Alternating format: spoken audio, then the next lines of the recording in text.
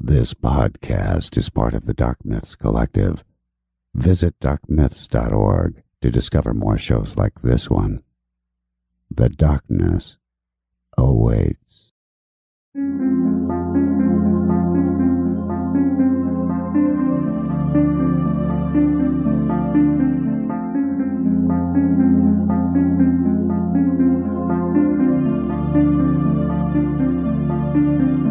History tells the story of the world and of our lives.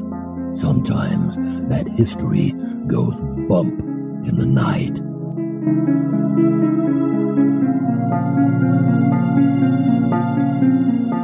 Broadcasting from the center of oddity and the supernatural in Central Florida, it's the History Goes Bump podcast. Hello, you spectacular people. Welcome to this 293rd episode of the History Goes Bump podcast.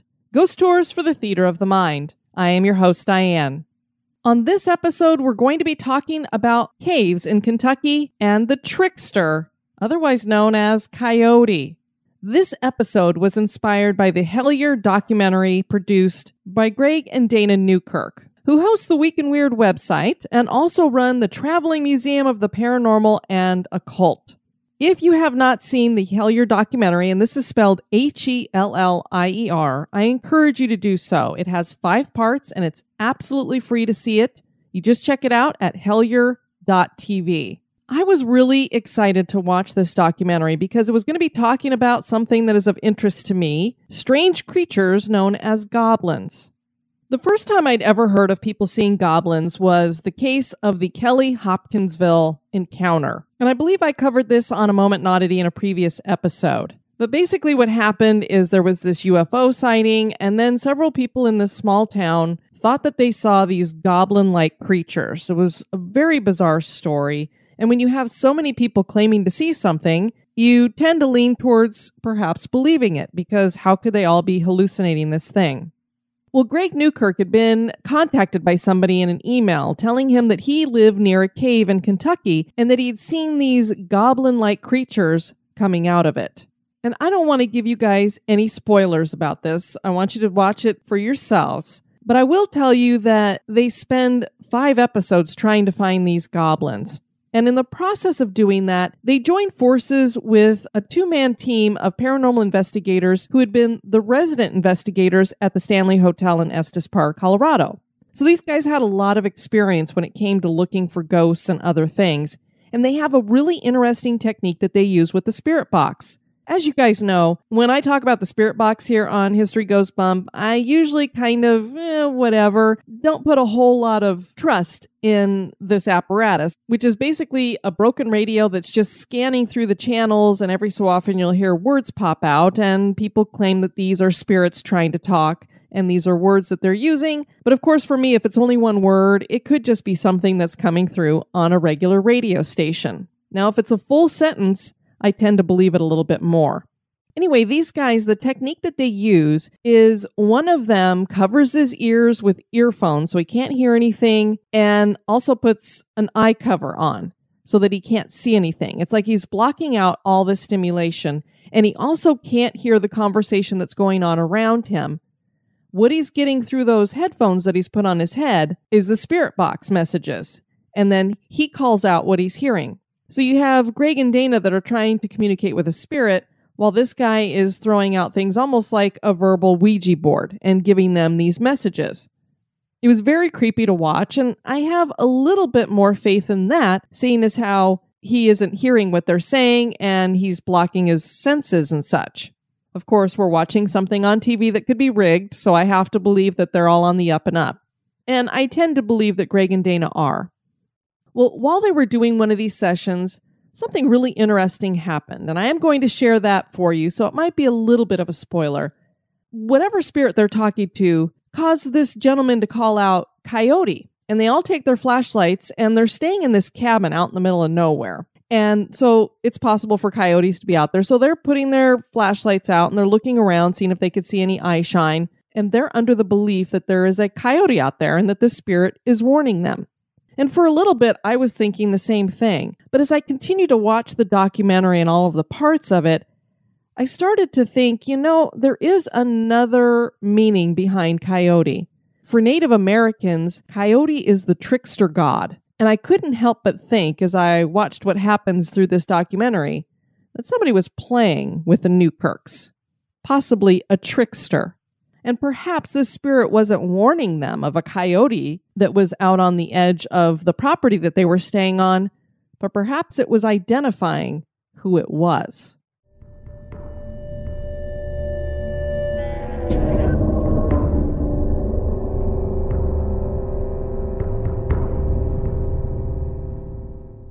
So after watching this and seeing them go into caves and trying to communicate with spirits in caves, I was inspired. I've been in 2 large cave systems in Kentucky myself, Mega Cavern and Mammoth Cave. And I thought, wouldn't it be interesting to do a show on the Kentucky caves and, of course, the trickster altogether? So that's what we're going to be discussing on this episode.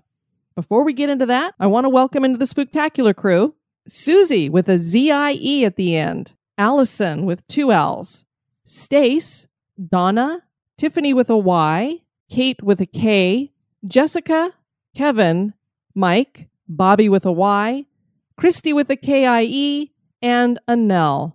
Welcome, everybody. And now, this moment in oddity.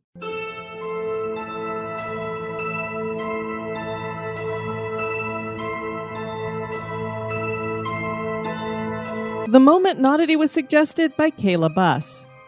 Leave it to Florida to have the prints of a giant penguin show up on a beach.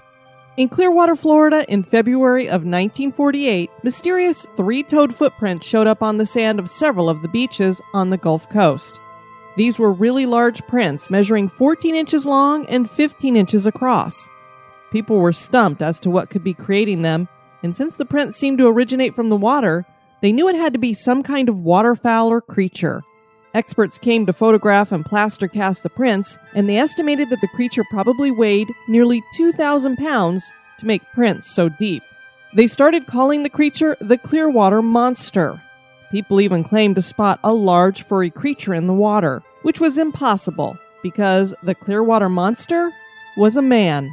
Yep, it was all a hoax, perpetuated by Tony Signorini. He crafted himself a pair of 30-pound, 3-toed lead shoes, and then after strapping them on, he stomped around the beaches near Clearwater for 10 years. Signorini had a partner in crime, his boss at Auto Electric, Al Williams, whom was a well-known hoaxer. Signorini revealed the hoax in 1988. He had kept the metal shoes and wore them for photos to prove he was the giant monster penguin-like creature, and that certainly is odd.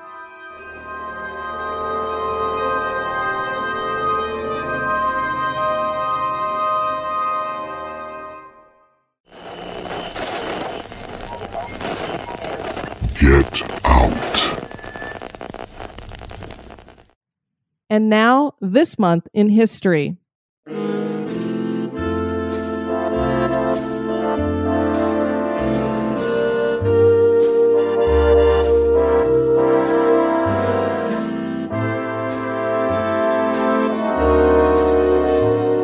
In the month of March, on the 5th in 1946, Winston Churchill declares that the Iron Curtain has descended. Churchill was coming off of a political loss, having not been re-elected prime minister. President Harry Truman decided to cheer him up by inviting him to give a speech at Westminster College in the little town of Fulton in Missouri. Churchill jumped at the chance to build his American reputation. The president joined him as he traveled to Fulton on the train, and while they rode, Churchill asked the president to read a draft of his speech. The president told him it was very good, neither man knowing that the speech would go down in history. Churchill told the crowd at the college that, quote, a shadow had fallen upon the scene so lately lighted by the Allied victory. He explained that shadow was coming from Stalin's Soviet Union. Churchill went on to declare, from Stettin in the Baltic to Trieste in the Adriatic, an Iron Curtain has descended across the continent. He emphasized the need for Britain and America to stay strong allies. Churchill was the most famous man to first use the term Iron Curtain, and before long, the Cold War was on.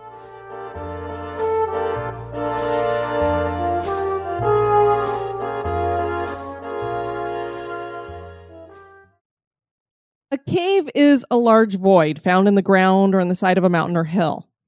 A void is an emptiness, and within that great nothing, one can find some of the strangest things. The state of Kentucky is not only a place full of caves, these voids seem to exist under the entire state, with the largest cave system in the world being located here.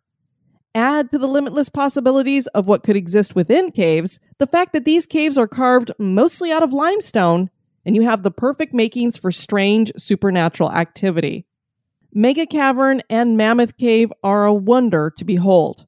There are stories of other things here that cannot be as easily explained as natural wonders and formations. Join me as I explore the history and hauntings of Kentucky's caves and the trickster who may be playing within them.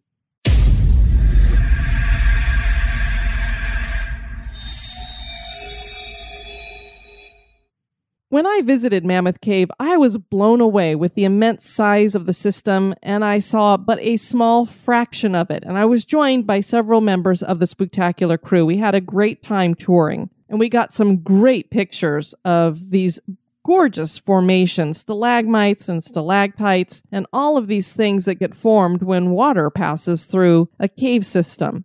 There's a multitude of passages, crawlways, and chambers. And then on top of the fact that we're in one of the largest cave systems in North America, the Appalachian Mountains are here. This is a mountainous region reputedly full of magic. I've talked about Appalachian folk magic in a bonus episode for supporters. We've touched on it a little bit in other episodes when we've talked about places in North Carolina. Caves are thought to harbor spirits, and on a recent bonus cast about the Cave of the Crystal Sepulchre, I shared that the Maya thought this was the entrance to hell. And you can understand why people would think that about caves, because when you go into a cave, it's dark. You don't know what's in front of you. You don't know where it could lead, and some of these caves go on and on and on. And many times, people get lost in these caves. And getting lost in a cave must seem almost like hell to a person. With all of these crevices, it's easy to believe that creatures could live here. Perhaps goblin-like creatures. Kentucky has a lot of places for them. Not only these caves, which to me seem like they were old mine shafts in this Kentucky town of Hellier, but Kentucky has, just to name a few, Carter Caves, Diamond Caverns, Onyx Cave, Outlaw Cave, Mammoth Onyx Cave, Hidden River Cave, Crystal Onyx Cave, Cub Run Cave, and Last River Cave. There are caves upon caves here. Since the early 1800s, tours have been run through the cave systems of Kentucky. The first one I visited here was Mega Cavern. That was about 3 years ago. This is an immense network of open areas that required riding in a tram in order to tour much of it because it is so large. This place has bike roads and zip lines and all matters of entertainment. I think I remember there even being a place where they could host dances and other things. There's offices down here, and it once served as a bomb shelter because it was underground and had so much area for sustaining a large population of people. This was back during the Cuban Missile Crisis, and it could have housed up to 50,000 people if a nuclear attack had occurred. Mega Cavern is near Louisville, Kentucky, and is actually considered the biggest building in Louisville. Yep, you heard that right, building. This cave system started as a massive limestone quarry known as Louisville Crushed Stone, owned by Ralph Rogers, that was worked by miners for 42 years, starting in the 1930s. The cave stretches over 4 million square feet and is considered a building because of the support structure that has been installed inside of it over time. It's so secure that commercial investors bought it in 1989 to turn it into a storage facility, and you do see pods stored down there when on a tour. Recycled concrete, brick, block, rock, and dirt were used to fill in areas to make this support system stronger. Temperatures down here run around 58 degrees year-round, and if you do happen to do the tram tour, we were able to take a dog with us, so they are welcome on the tram tour. When we visited, we were just going to see what we thought was a really cool cave system. We weren't expecting to hear any ghost stories, but there are ghost stories that go with Mega Cavern. The ghost story that goes with Mega Cavern has a picture that goes with it as well as proof. This spirit that appears in the photograph looks to be a young Native American girl. Nobody knows who she is or why she would be here, but somebody was taking a picture, and up on one of the ledges where it would be impossible for a human to be, there is a human standing up there, or at least something in the shape of a human. I saw the picture for myself. It looked like the real deal. Of course, I tend to not believe pictures unless I've taken them for myself, but I could see how there could be something creepy, like a spirit down here in this cavern. It's a great place to visit, so I encourage you to check it out sometime. The next cave system I want to look at is Carter Caves State Resort Park, and this is in Carter County, Kentucky. Now, this is a cave system I have not visited.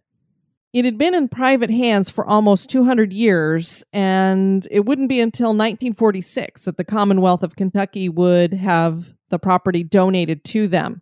And so they have turned it into this state park, and they've got a lodge there, cottages that you can stay in, you can camp there, there's a golf course, there's putt-putt, and also there are guided tours of the caves, and there are several caves here. Cascade Cave and X Cave are available for tours year-round. Bat Cave and Saltpeter Cave are only open in the summer, and that is to protect the bats during their winter hibernation because many of them are under threat of white nose syndrome, and so this is kind of a way to keep that from happening to them. Saltpeter Cave was mined during the War of 1812 because saltpeter, or what is more formally known as potassium nitrate, is something that was used in gunpowder. It was a major component of it, and so they needed a lot of it during this time, and they found it in this cave.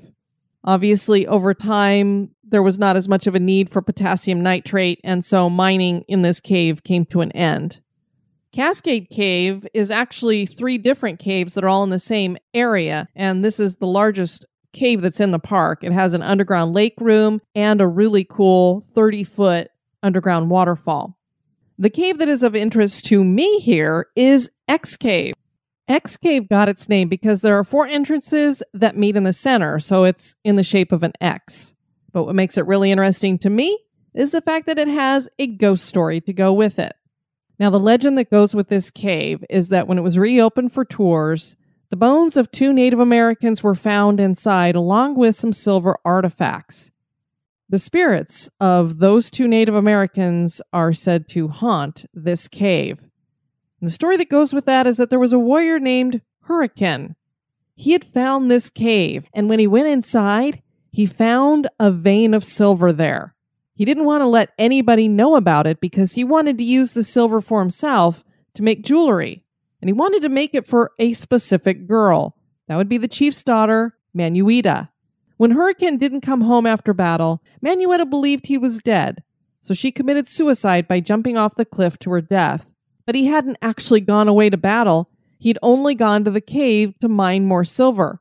He was going to ask her to marry him, and he wanted to make her some gifts for that occasion, probably a really nice ring. He came across Manuita's body on his way home, and he picked her up and he took her back to the cave that he had found. Now, the chief found out that Hurricane had taken Manuita's body to this cave, and he believed that he had killed his daughter, or for some reason, he was responsible for her death. He wanted to see his daughter's body one last time, and he asked Hurricane if he could see it. So he goes in to visit Manuita's body, but he never made it out of the cave. No one knows if he just decided to stay there or if he became lost, but it's said that the bones that were found here are from Manuita and her father. I wasn't able to find any ghost stories to go with any of these other caves that are in Kentucky, but I wouldn't be surprised if there were some haunting tales inside of these caves, or if there were even some goblins living in there. One cave in Kentucky that has a lot of stories to go with it, though, is Mammoth Cave. Next to the Bell Witch Cave, this is probably the most haunted cave in all of America. This place is massive, and it is so gorgeous, so many neat things to see inside of it. There are tons and tons of crevices and hideaway places, so it's not surprising that there seems to be enough ghosts to fill all of these different crevices. It's considered the longest cave in the world, and that's because there's a lot of little caves that have connected to it, and there's a reason why a lot of these caves are connected to it to this day. It wasn't necessarily that this was something natural that happened, more like something man-made that happened.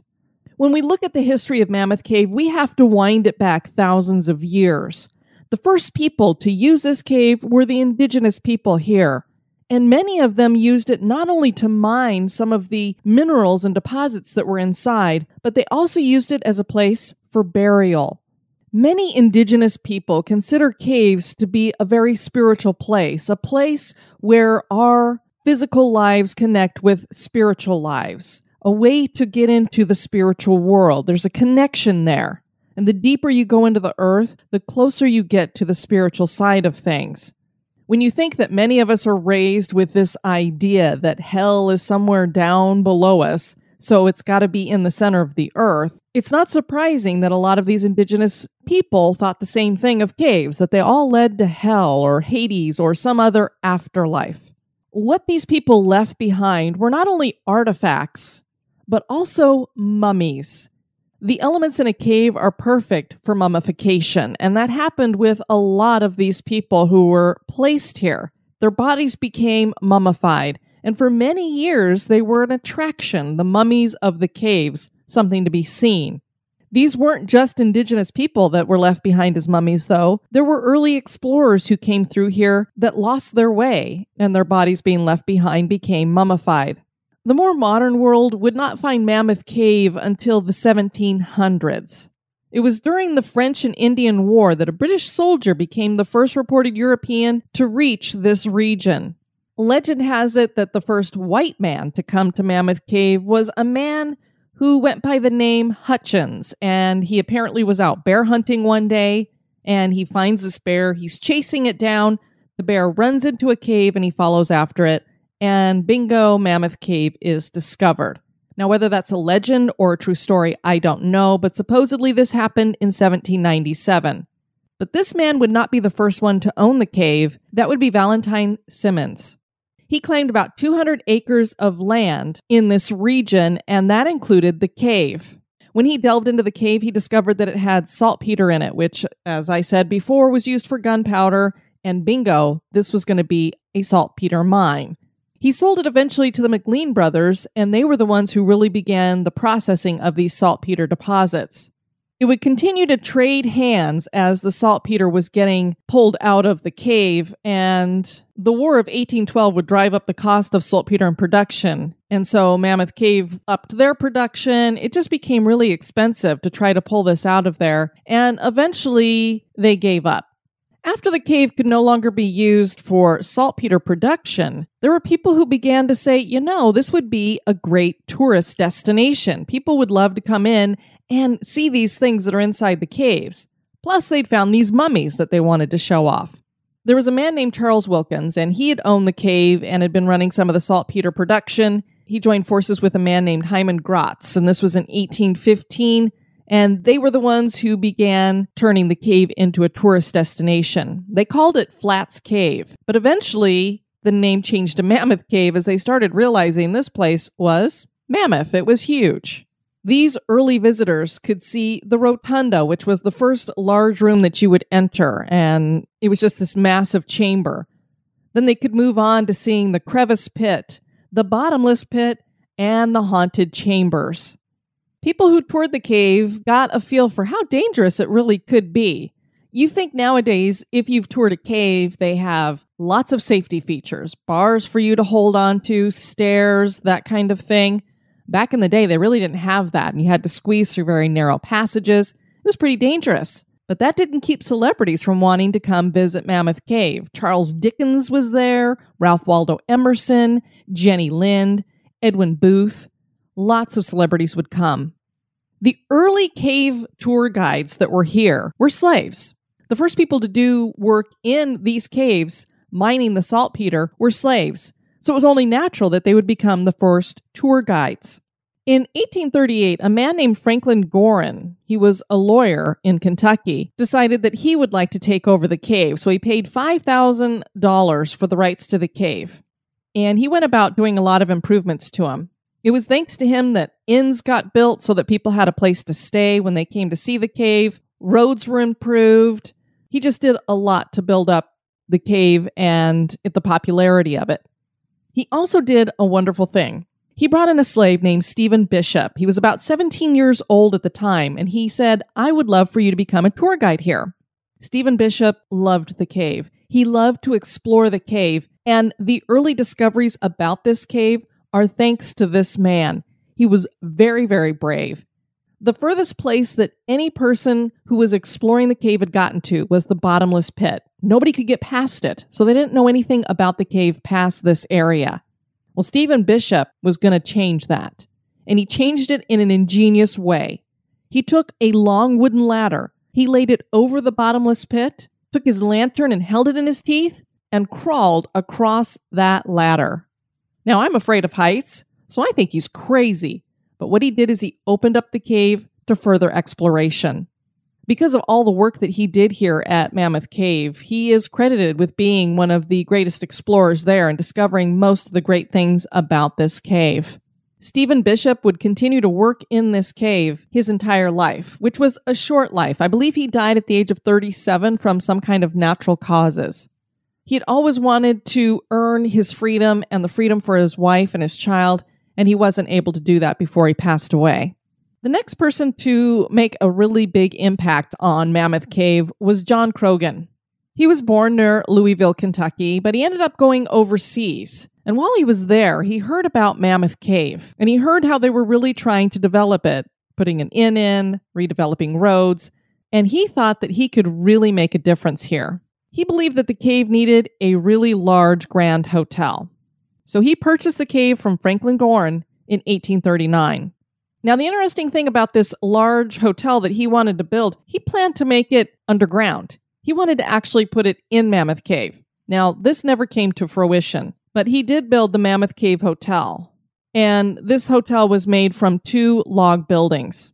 He also began building more public roads. He did a lot of advertising. And although it was already a really popular tourist destination, it became even bigger under his care.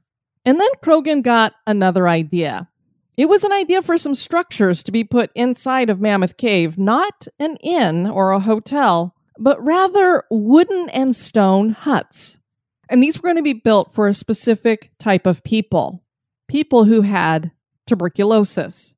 You see, Croghan thought the cool air and the dampness in the caves was perfect for healing sick lungs. And he thought he'd found the cure for TB, and he wanted to prove it. So he was going to bring some tuberculosis patients down here to live so that he could prove to the world that caves could heal TB. He managed to get 15 patients with TB to come live in the huts that he had built here. Now, you can imagine being asked to live underground in a cave is not something that sounds like a really cool idea. It's dark, there's nobody around, and there's really no fresh air. The other thing that Croghan didn't think about is in order to light the way down here, you've got to have fire, and fire makes smoke, which doesn't go well with lungs. Put on top of that, you have other noxious scents that are down here, and this really is not a conducive thing for people who have sick lungs. Also keep in mind, you've got tourists coming through the cave, and these people are living down there. I can see where some haunted stories are coming out of this, where they're looking over and you're seeing people in these white gowns who look very frail, almost skeletal because they become so skinny, because as we know, TB is also called consumption. So it basically is eating the person alive. They're very pale. Their eyes probably look a little weird because they haven't been in light for a while. So their pupils are probably massively dilated. They probably look like some very weird creatures. Well, eventually, one of the people who had TB said, you know what? This isn't working for me. My lungs are getting worse down here. I need to go. And so he went back up to the real world, and eventually the rest of the patients followed suit. Unfortunately, all of them did die eventually. And ironically, Croghan developed TB himself, and it did take his life. These wooden and stone huts are still something you can see when you visit Mammoth Cave on certain tours. So we come into the 20th century, and we have something that gets started with all of these Kentucky caves, and it's called the Cave Wars. You see, what happened is back in the day, as you're probably getting a feel for as I'm telling you about the history of these caves, these were privately owned. And if you're privately owning a cave that you're using as a tourist destination, you want to get everybody to come to your cave. When you've got a lot of caves all in the same area, you got to do a lot to get people to come to your cave, not that guy's cave. So we got these cave wars going on where people are fighting with each other. They're deceiving people. They have these headhunters that they're putting out on the road telling them, hey, if you come over here, you can go to Mammoth Cave. Even though this may not be Mammoth Cave over here, this could be some other cave. They're telling you it's Mammoth Cave. Well, one of the men who owned a cave here was named Floyd Collins. He had a cave named Crystal Cave, and it was off the beaten path. Not a lot of people wanted to come there. There was nowhere to stay. Even though it was beautiful inside, it just wasn't as attractive as Mammoth Cave. Floyd knew he needed to do something. So he decided that he was going to find a cave that would be more attractive to people. And he was an expert caver, so he was used to exploring caves. And he finds this other cave called Sand Cave. And he thinks to himself, if I can get far enough through into this cave, maybe I can get this to have an opening into Mammoth Cave, and then I can tell people that they can get to Mammoth Cave through this cave. So he goes in one day and he's exploring. He's told his brother what he's doing, and he's told the farmer who owned the land there what he was doing as well. It's really hard for him to get through. It's very narrow. It finally starts to open up, and he's like, this really could work out. If I can get that front area opened up more, I think I can get people to come into here. But his lantern is starting to lose its light. So he's like, I need to head back home. I'll come back tomorrow and figure out what else I want to do here. Well, unfortunately, as he's turning to leave, he steps into a crevice and his foot gets lodged a little bit. And as he goes to pull his foot out, he unsettles some boulders that are there. And one of them was a huge boulder that fell against his leg, and it completely pinned him. A couple more boulders fell and pinned his arms. He was completely trapped. They called it a stone straitjacket. So Floyd lays there for a while, and his brother realizes that he's not come home. He knows where he's gone. He thinks something's happened. Floyd has gotten trapped and needed to be rescued before, so this is not new. He gets down into the cave and he sees the predicament that Floyd is in. So he goes to get help, and the rest of the family comes. It's accessible enough for them to get food and water to Floyd, but they can't get him out. So a bunch of miners come from all these different states and from all these other caves and mines from around there, and they're trying to get Floyd out. And in the process of trying to get him out of there, they may have actually endangered him a little bit. It's taking them several days, and during this time, the newspapers catch on to the story, and it makes national news and even international news. Everybody's talking about Floyd Collins, who's trapped in this cave. And we know that feel nowadays. Whenever there's miners who get trapped in a mine, it tends to make national news as well. There was this one newspaper guy who was a really small guy, and he was able to wiggle his way in, and he was interviewing Floyd. He would go back and forth, and he would tell Floyd how the progress was going with getting him free and take him food and water. And he kept updating the newspapers with everything that was going on. Well, eventually, after a couple of days, there was another rock slide, and this one blocked the path completely, and they realized, the miners said, there's no way we can get through this way. We need to do something else. So the governor of the state of Kentucky said, okay, I'm going to call in the National Guard because we need the big guns to come in here and help us. So the National Guard comes in, and they're digging in from a different way to get to Floyd. Unfortunately, it took them 17 days to get to him. And you can imagine, without food and water during that whole time, when they did finally reach Floyd, he was dead. Later on, experts will study him and find out that he actually probably made it to the 15th day, so he almost survived long enough to be rescued. It's still a precarious situation. They can't get his body out, so they decide to just leave him there. Well, Floyd's brother is not going to have any of that. He says, I'm getting my brother out of there. So he takes a couple other miners, and they do manage to get Floyd's body out of there. They take him and they bury him. Now, while Floyd was down in this cave for those 17 days that it took them to get to him, a circus atmosphere developed outside of the cave. They were selling popcorn and peanuts and probably Cracker Jacks, and all of these people wanted to get a little piece of what was going on here. And it still stayed a very famous story even after Floyd's death. Floyd's father, Lee Collins, still owned the cave, and he decided that he wanted to sell it. So he sold it in 1927 to Dr. Harry B. Thomas. Thomas not only bought the cave, but he bought the family's property. And buried on that property was Floyd Collins. He got this fabulous idea. He decided that he wanted to put Floyd on display. So he exhumed Floyd, put him in a glass-topped coffin, and put him at the entrance of Sand Cave so that everybody could see Floyd as they were coming in to tour the cave, and it was a huge tourist attraction. When Floyd's family heard about this, of course, they were like, "Oh, we don't want you displaying his body. We want you to put it back." But they had no way of stopping it. So for a long while, Floyd's body was on display. Then his body was stolen because we still had some cave wars going on, and people realized that that was a huge tourist attraction. If they got rid of the body, then maybe the Sand Cave wouldn't be doing so well. Later, Floyd's body was found again, only it was missing the left leg, and nobody knows whatever happened to his left leg. Thomas gets the body back. He decides to put it in a real coffin that's solid and puts him back in the cave. And Floyd is going to stay there until 1989, when it was given a proper burial. The park was established as a national park on July 1st, 1941, and tours have been running ever since. A little fun fact about Mammoth Cave is that it is actually the setting for H.P. Lovecraft's short story, The Beast in the Cave. And maybe he knew a little something about the cave that most people don't really think about. And that's what could be residing in this cave.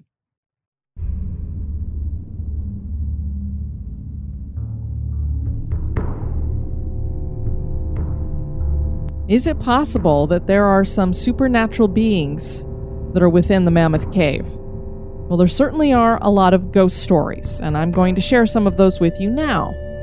As is the case with so many caves, there's people who venture in that claim to see shadowy figures, flashes of light, and to hear strange noises. Many people get strange feelings when they're in a cave too. If you think about it, you're underground, your equilibrium's a little bit off, there's different elements and minerals down there. Lots of things that could cause you to feel a little quote-unquote off. While I was visiting Mammoth Cave, I didn't really feel anything weird, and I didn't have any weird experiences. But there are plenty of people who have had experiences. A former tour guide here was named Charlie Hanyon, and he and a friend were leading a lantern tour of the cave. And while he was talking to the group, a little girl asked him who the man was that was standing near the rocks behind him. Hannon looked over to where she was pointing, and he saw a man in old-fashioned formal type attire.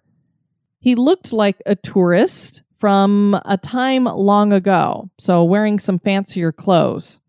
Hanyon looked at him for a while, and then all of a sudden, he vanished. Hannon said the really weird part came the following week when we were on the same tour. As the tour group reached the same point in the cave, a guide asked if there were any questions.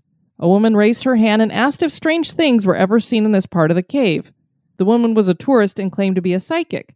She pointed over the place in the rocks where Hanyon had seen the man the week before, and she asked who that person was. It was the same spot where we'd seen it before. I didn't see it at that time. Another tour guide named Joy Lyons had an experience. She said she was taking a tour through a few years ago, and there were two other guides who had joined her.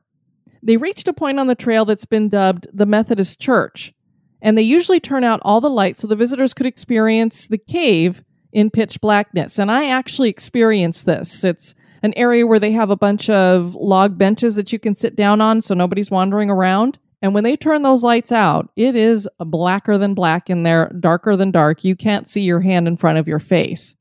She said she was standing at the back of the group when the lights went out, and she could hear the lead ranger talking about the experience. Then she felt something shove her right between her shoulder blades.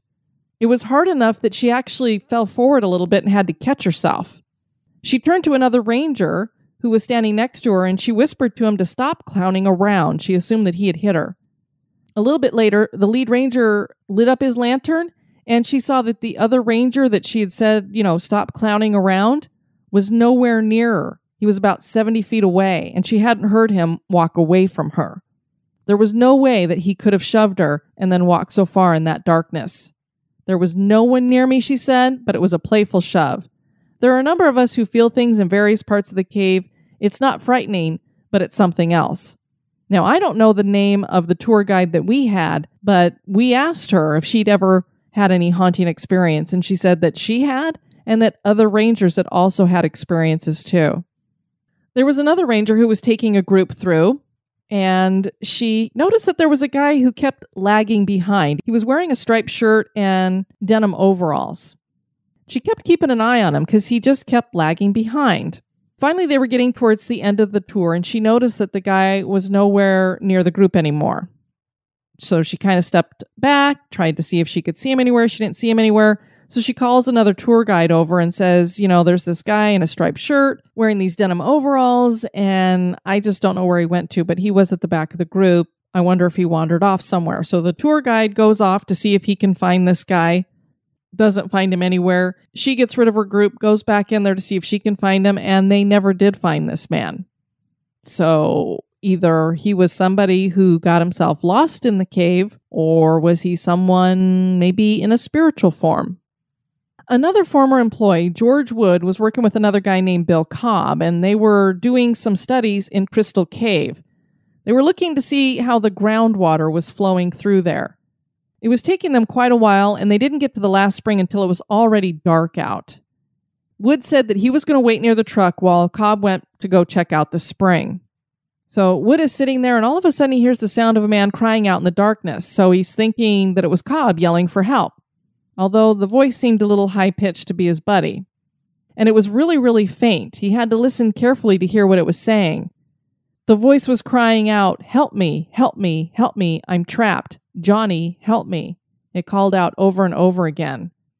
George Wood is thinking, okay, my name's not Johnny, so if Cobb is yelling for me, he's got the wrong name, and he could not figure out who this possibly could be. A few minutes later, Cobb finally comes over, and Wood asked him if he'd been calling for him to come help him.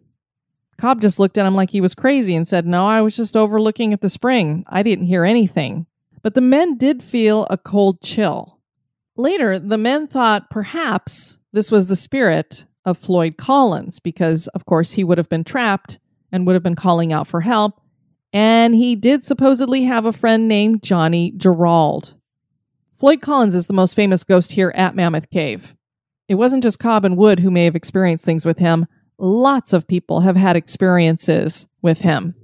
There were a couple of geologists by the name of Art and Peg Palmer.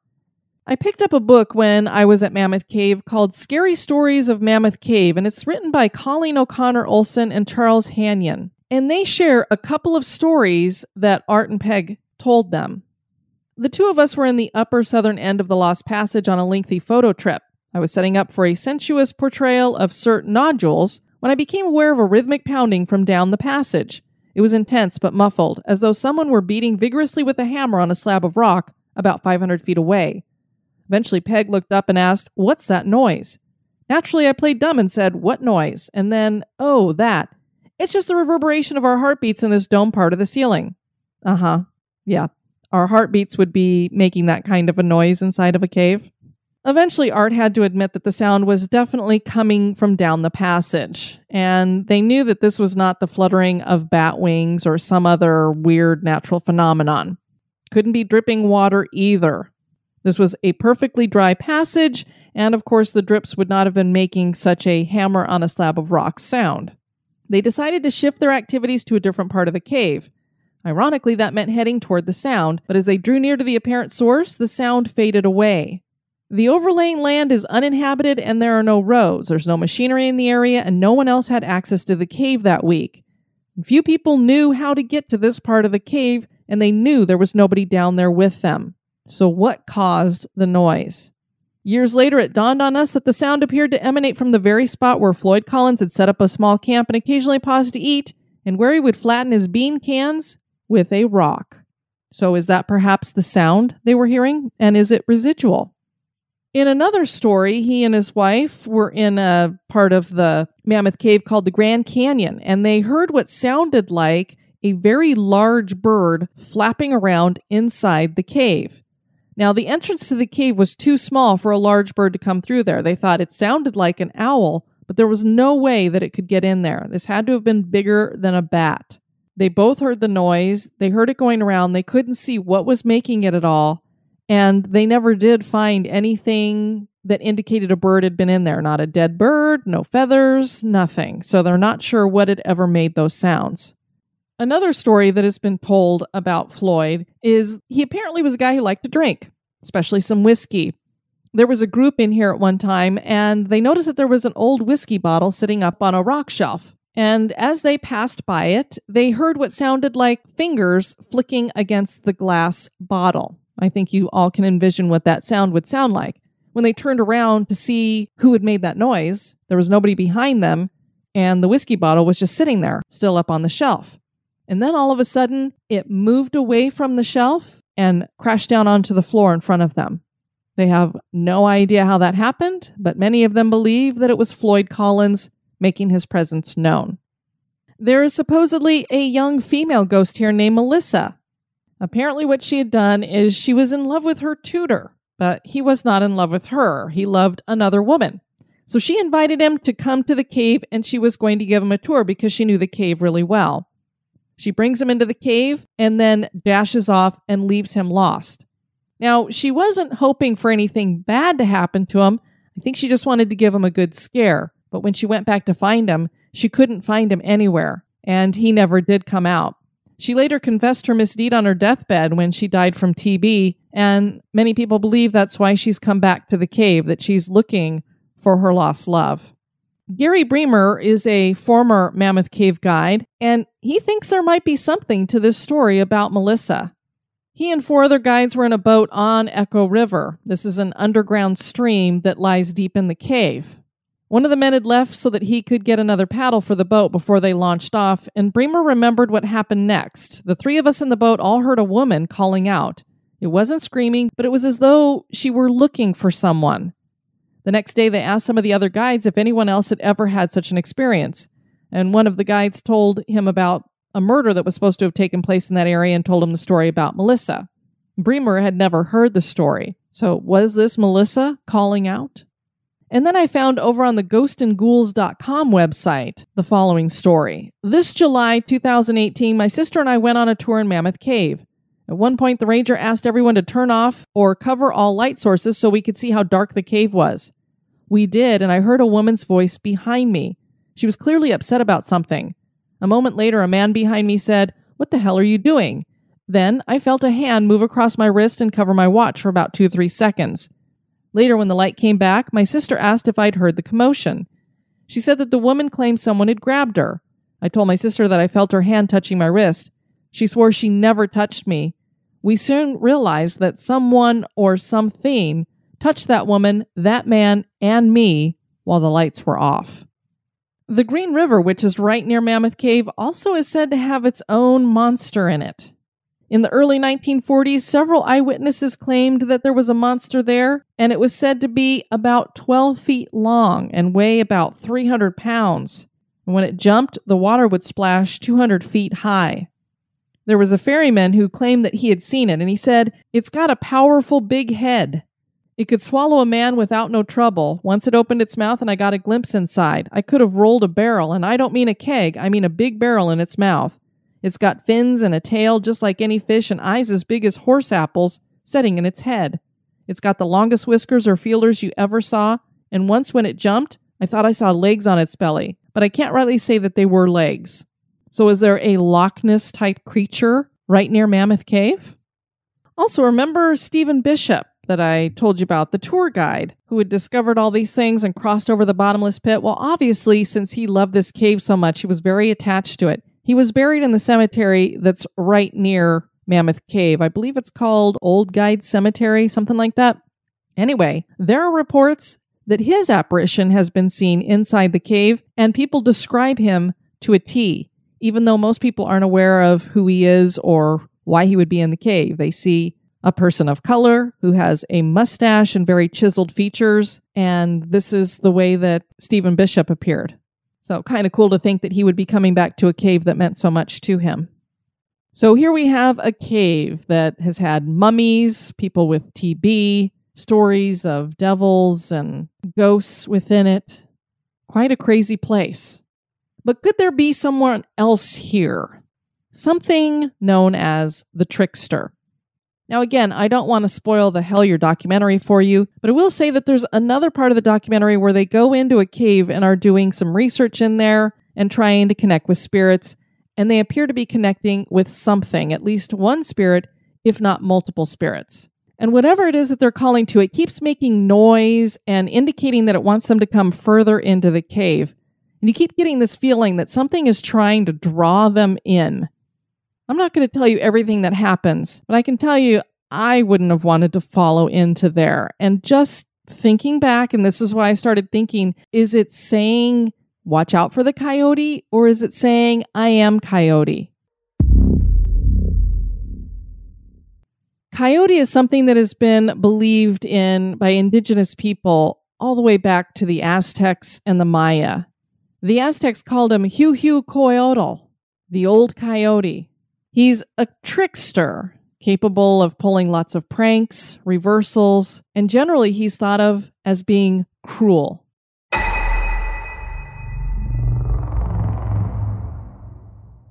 And one of the key things that caught my attention about this trickster god is that he's a shapeshifter.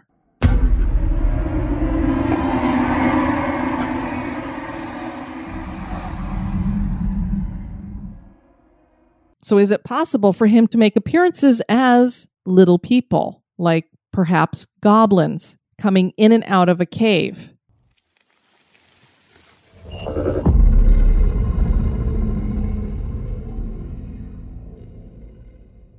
He can transform himself into anything that could be human or animal.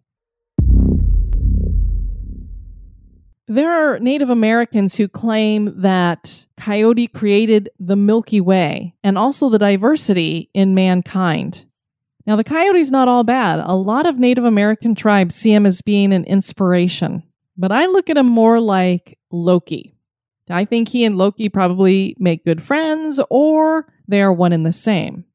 Now, one of the reasons why he's more inspiring to some people is that it said that he brought things to human beings, like fire. And so he's thought to be maybe a benefactor of the people. Now, although if he's a trickster, I don't know if I would trust him to show me things like fire. But there are also other tribes like the Paiute and the Shoshone who look at coyote as being malevolent and a lecherous trickster. There are stories in which he is depicted as a serial rapist who uses trickery to attack his victims. The Aztecs depicted him as more of a balanced god, that he was dualistic. He had a good side and an evil side and balanced himself out. He was a god of music and dance that also incorporated some mischief. And in a lot of the ways that you see him depicted, he's seen as a coyote that's dancing around with human hands and feet. So I leave it up to you. I hope you check out the documentary, see what you think about it. Most importantly, I hope you check out some of these caves in Kentucky. They really are very cool. Are they haunted? That is for you to decide. I want to encourage you guys to check out the website at historygoesbump.com. And if you want to send me some feedback, you can do that at historygoesbump@gmail.com. I got an email from Amy. And she writes, when I was pregnant with my youngest daughter, my oldest would talk to my belly and call the baby Katie, even before we knew the sex. So after we found out she was a girl, we'd planned to name her Caitlin Page. When the baby was born and before Jade saw her, I remember telling my husband that she didn't look like a Caitlin, but she felt like Paige. He agreed with me, but we wanted to be sure before we changed it. When Jade finally saw her for the first time after calling her Katie for months, she looked at the new baby and said, "That's not her." So we were definitely changing the first name. After 2 days, the nurse said the baby couldn't leave without a name. I don't remember the details because that was 20 years ago, but at some point, Jade said she wanted Paige to come home. She hadn't been in the room when my husband and I decided she looked like a Paige, and we still hadn't decided on a first name. I asked Jade what she thought the baby's first name should be. Jade, who was about 3.5 at the time, told me that Paige was her first name. It wasn't even, hey, I think her name should be this, or yeah, I like that name. It was, that is who she is. I played along with her and asked what Paige's middle name was. She said it was like her own, but not the same. She said it was kind of a boy name, but it looked like her, Jade's first name, and it would kind of mean the same. I was absolutely dumbfounded. Jade's middle name is Ryan, and it's a nod to her Irish heritage. Jade didn't know how to articulate what she was trying to say, but I knew a visual would help her, so I started writing names down, and after a lot of frustration and a 3-year-old's attempt to explain, I finally understood what she was trying to say. That is why her baby sister's name is Paige Erin, and it's spelled E-R-Y-N. It's a huge nod to their Irish heritage, and the Y is like the one in Jade's name. And for a 3-year-old, it sounds like a boy name. Jade never mentioned the name Katie again, and when asked, she said she didn't know what we were talking about, like the memory had vanished.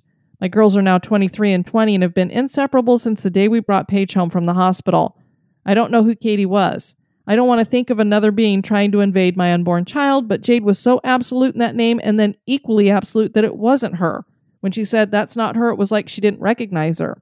So if she didn't recognize her, does that mean she would have recognized Katie? I don't know, but one truth that I've never really studied before is how strongly everyone felt that the baby should be called Paige. She couldn't have ever been anyone else, almost like she was Paige before she was ever conceived. Here's a little fun fact. Paige was born 7 minutes after I arrived at the hospital, so the nurse delivered her without meds. Oh my gosh. That nurse told us her daughter was named Caitlin, and they called her Katie. And she told us 3 babies born in the hospital that same night were all named Caitlin. So did Jade have a strange premonition that a connection to someone called Katie would be involved with her sister's delivery? Is Katie a past soul living through 3 other 20-year-olds born at the same hospital on the same night? Or was that just a very popular name and Katie just part of a toddler's imagination? That is for you to decide. I love it. I also got an email from, and I'm not even going to attempt this name because I know I'm going to butcher it, but your first name is H-U-Y. Thank you so much for writing and letting me know that you've been listening to the podcast and been enjoying both the history and the haunting part. And thank you for your suggestion. I've definitely added it to the list. And then finally, I heard from Jill. I just listened to your New Orleans episode. I have an answer to why an O'Reilly was sent by the Spanish. The Cromwellian conquest of Ireland, or Cromwellian War in Ireland, which was from 1649 to 1653, pushed my ancestors out of Ireland, specifically Briffny, known today as County Cavan. My 11th great-grandfather was king of Breffin at the time. The British defeated the clans and enforced the Protestant religion and forced the landowners to pay rent for their own property. The majority of the O'Reilly sons left with their families.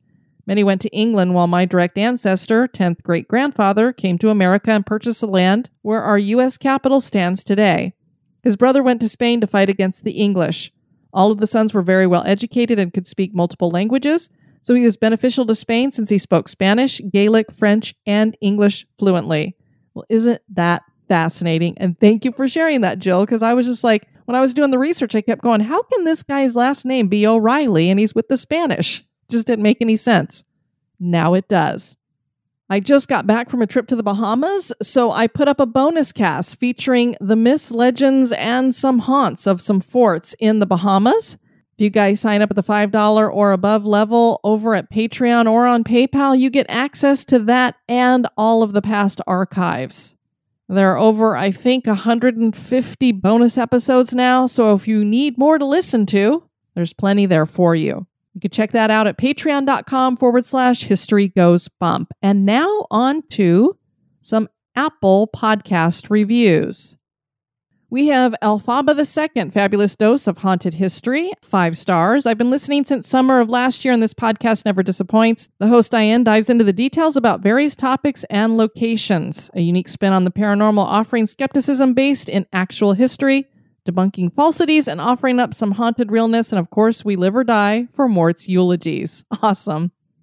Shamrock 79, my new favorite paranormal podcast, 5 stars. I discovered this podcast due to a shout out from Selena at the Haunted Estate, and I'm so glad I checked it out. It has quickly become my favorite to listen to while doing household chores. I love history and I'm intrigued by the paranormal, and this podcast is a great blend of both. It's well written and Diane is well spoken. My list of future trips and vacation spots grows with each episode. Thanks for making my never-ending mundane laundry folding bearable. Well, you are welcome. And then we have another one from the UK, LJ Bramman. Fantastic podcast, 5 stars. Love this podcast. Thanks so much for doing what you do for free. I'll be signing up to Patreon. I love to hear your knowledgeable and informative tales. Even though most are not from where I live, the UK, it doesn't stop me thoroughly enjoying them. Well, thank you for that. If you haven't left a review over at Apple Podcasts or wherever you listen to your podcast, please think about doing so. I would greatly appreciate it. I want to thank you guys for tuning in to this episode. I've been your host, Diane. You take care now. Bye-bye. This episode has been brought to you by our executive producers. Dispatches from the Grave Digger. I want to thank Jonathan Smith for increasing your donation. You will be moved into a chest tomb. And welcome to Cynthia Moss.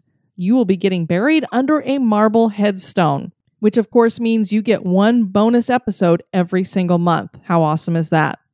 All right, Mort, time for some more of your eulogies. Take it away, big guy. Eulogies by Mort. Beth the yacht was a magical lady. Perhaps she will teach me some things, maybe.